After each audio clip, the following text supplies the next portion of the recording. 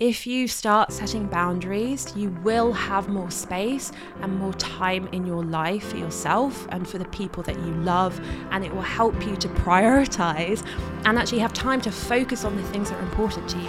Hello and welcome to Not Your Forever Job, the show that helps you figure out what you want in your career, where you're heading, and how to make it happen. I am Hayley Loren, an engineer and career coach, and today on this show, we are chatting about boundaries and setting boundaries so you can get time freedom.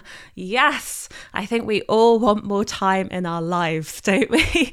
Now, if you listen to last week's episode, then you'll know that boundaries are a really, really important tool for getting kind of a work-life balance. And before I actually started setting boundaries in my life, I was very much a yes person, a people pleaser, and I spent so much of my time giving it to other people. I was just spending it everywhere. So you have to think of your time a bit like money, right? You only have so much in your account, and if you go around with your debit card kind of like tapping away, oh, that looks shiny, oh, that looks good, oh yes, I'll have that, then eventually you're going to run into the red, right? And that is the same thing that will happen if you keep tapping away your time. And it's the same with your energy as well. You only have so much energy that you can give out into the world on a particular day, on any day. And remember that energy also flows. It's not like you have the same amount of energy every single day.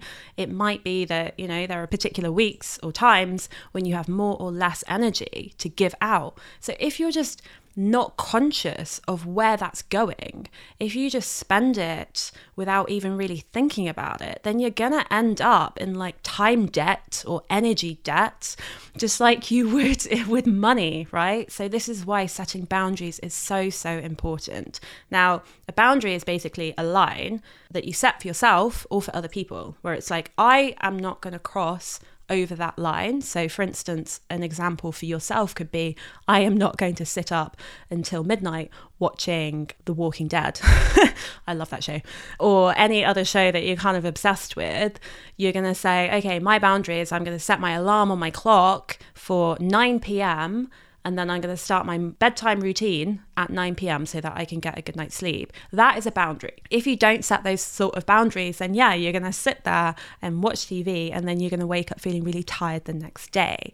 A boundary for other people could be like, imagine one of your friends phones you all the time. And she phones you at work, and she phones you kind of at the weekends when you're wanting to do your own time, but you feel guilty because she's going through a really hard time, right? So you want to be there for her or him. But, if you give yourself to them all of the time, you're not going to have anything left for you. So it's important that you try and implement a boundary where you can say to them, look, I love you, and I am here for you. I can't speak to you during work though, because I really need to focus on that. And on this particular evening is when I do this. So, if you need me, I'm always here for me. And if it's urgent, just send me a message and I will contact you as soon as I can. Put it back onto your terms, because, we all want to be good kind of siblings and friends, or, husbands and wives and everything. We all want to be able to show up for the people that we love. But in order to be able to do that fully, you need to look after yourself too. So important. It's just like when you go on a plane and they tell you to put your oxygen mask on first, right? It's the same thing. You need to put on your oxygen mask, and you need to set those boundaries, and you need to kind of be really conscious of where you're spending your time, okay? So in order to put this into action, I've just got a few really simple steps that you can go through, because I'm all about action, right? At the end of every single one of these episodes, there is always an action that you can take to actually start implementing this into your life. And I can promise you, if you start setting boundaries, you will have more space and more time in your life for yourself and for the people that you love. And it will help you to prioritize and actually have time to focus on the things that are important to you. So if you have an ambition or a dream to start a business or to have a side project or to, I don't know, start a new hobby, but you feel like you don't have much time, this is where boundaries are really going to help you. And without them, you can end up feeling burnt out. It's where illness comes in, and it's where, you can start to feel really low and deflated. And it's not the sort of thing either. You have to be wary, because just because you set boundaries, you might be thinking, sitting there listening to this, like, oh, but I do set boundaries. I know about boundaries, all of this. I do too, but I still find myself in like a week or something feeling exhausted. And then if I look back on the week, I'm like, oh, it's because, I did this when I knew that I needed to do this for myself. And those tendencies to people please and that kind of push to succeed and to constantly drive yourself forward, if you're that sort of person, it's always going to be there. So it's really sneaky. You have to be very aware and conscious of it every single week and every single day, because it will just sneak up on you. And it does for me still. Even though I'm here teaching this, I'm teaching it because it's something that I live and I breathe every single day. And I will slip up with this as well. Okay. So let's just go through a couple of these steps so that you can actually start implementing this. And if you already do set boundaries, I think it would be really useful for you to just kind of go through it and think, okay, is there anything new in my life that I need to be aware of? So step number 1 is brainstorm. I love a good brainstorm. I just want you to write down everything in your life that saps your time and your energy or leaves you feeling frustrated, anything that makes you feel low. So it could be anything. It could be spending time with particular people. We all have people in our lives, or have done in the past, I know I have, where you're with them and you actually end up leaving feeling more tired than when you turned up. And that's because there's somebody that kind of saps energy. And I know that might sound a little bit mean, but it's kind of true. And it's important to surround yourself with people who lift you up, who make you feel good, not people who make you feel low. And, it's not your responsibility to lift everybody up. It's your responsibility to live your life and to go after what you want. And also, obviously, support your friends and everything.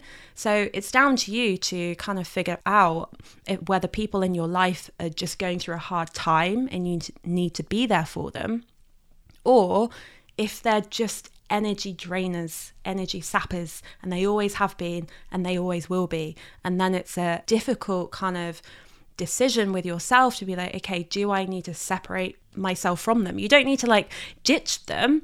It's just being mindful of it and protecting yourself. It's just making sure that you maybe show up to them when you have more energy, so that, if you turn up to them on a bad day, then you're going to end up feeling worse. So it's just being aware of those sorts of things. Okay. So people is a really, really big one. Another thing can be kind of your work, right? Like working on a busy project, or working with a very difficult boss or a toxic boss. If, you can end up plowing all of your time and energy and giving your soul to a company.